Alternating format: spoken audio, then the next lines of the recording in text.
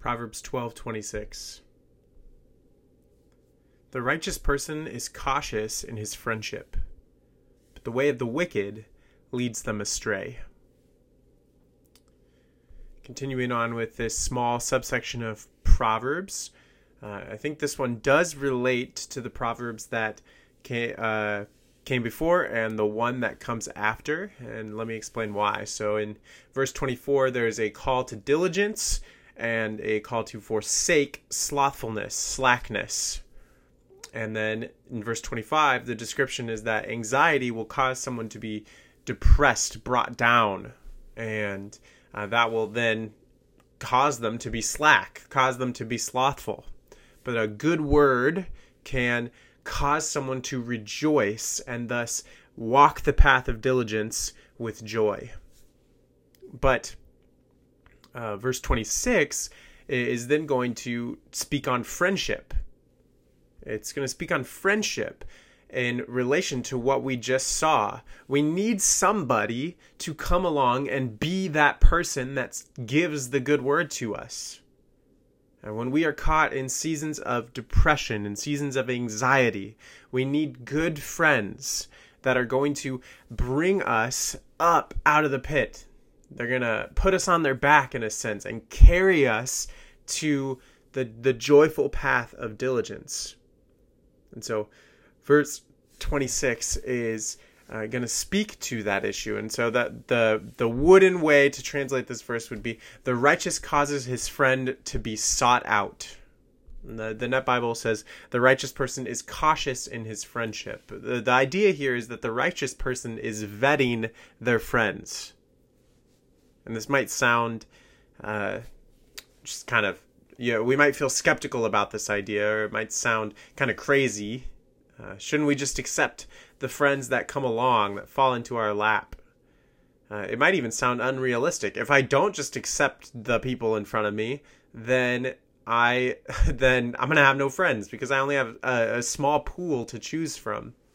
But the idea that this proverb is getting at is that we need to be cautious, wary. We need to know who they are. We need to know what this person is about. We're going to rely on them as one of the people that's going to bring us a good word that's going to cause us to rejoice. And so the idea of friendship here is important, because if we don't have a companion that's going to come alongside us and do this work for us and with us, then we will be in trouble. We will be in trouble. And so the way of the wicked will lead them astray. And the idea there is the pathway of the wicked, the common choosing of friendship in this context as a poetic set with the line before this. The way of the wicked, the friendships of the wicked, the pathway that they go about choosing their friends will lead them astray, will lead them further into the anxiety of verse 25, will lead them further into the depression of verse 25, will lead them further into the slothfulness of verse 24.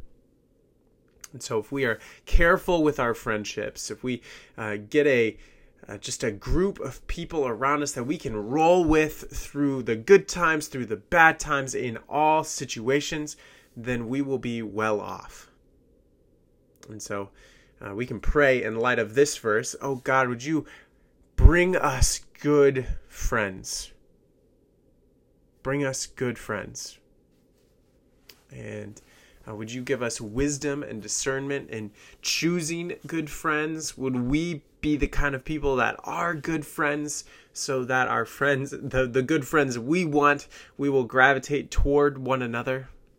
Would you bring us good friends and help us to be good friends, so that we can push one another on out of just seasons of depression, out of seasons of anxiety, out of feeling slothful, and into and on the joyful path of diligence.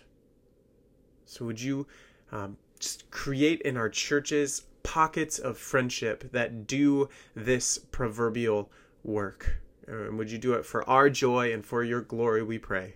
In Christ's name, Amen.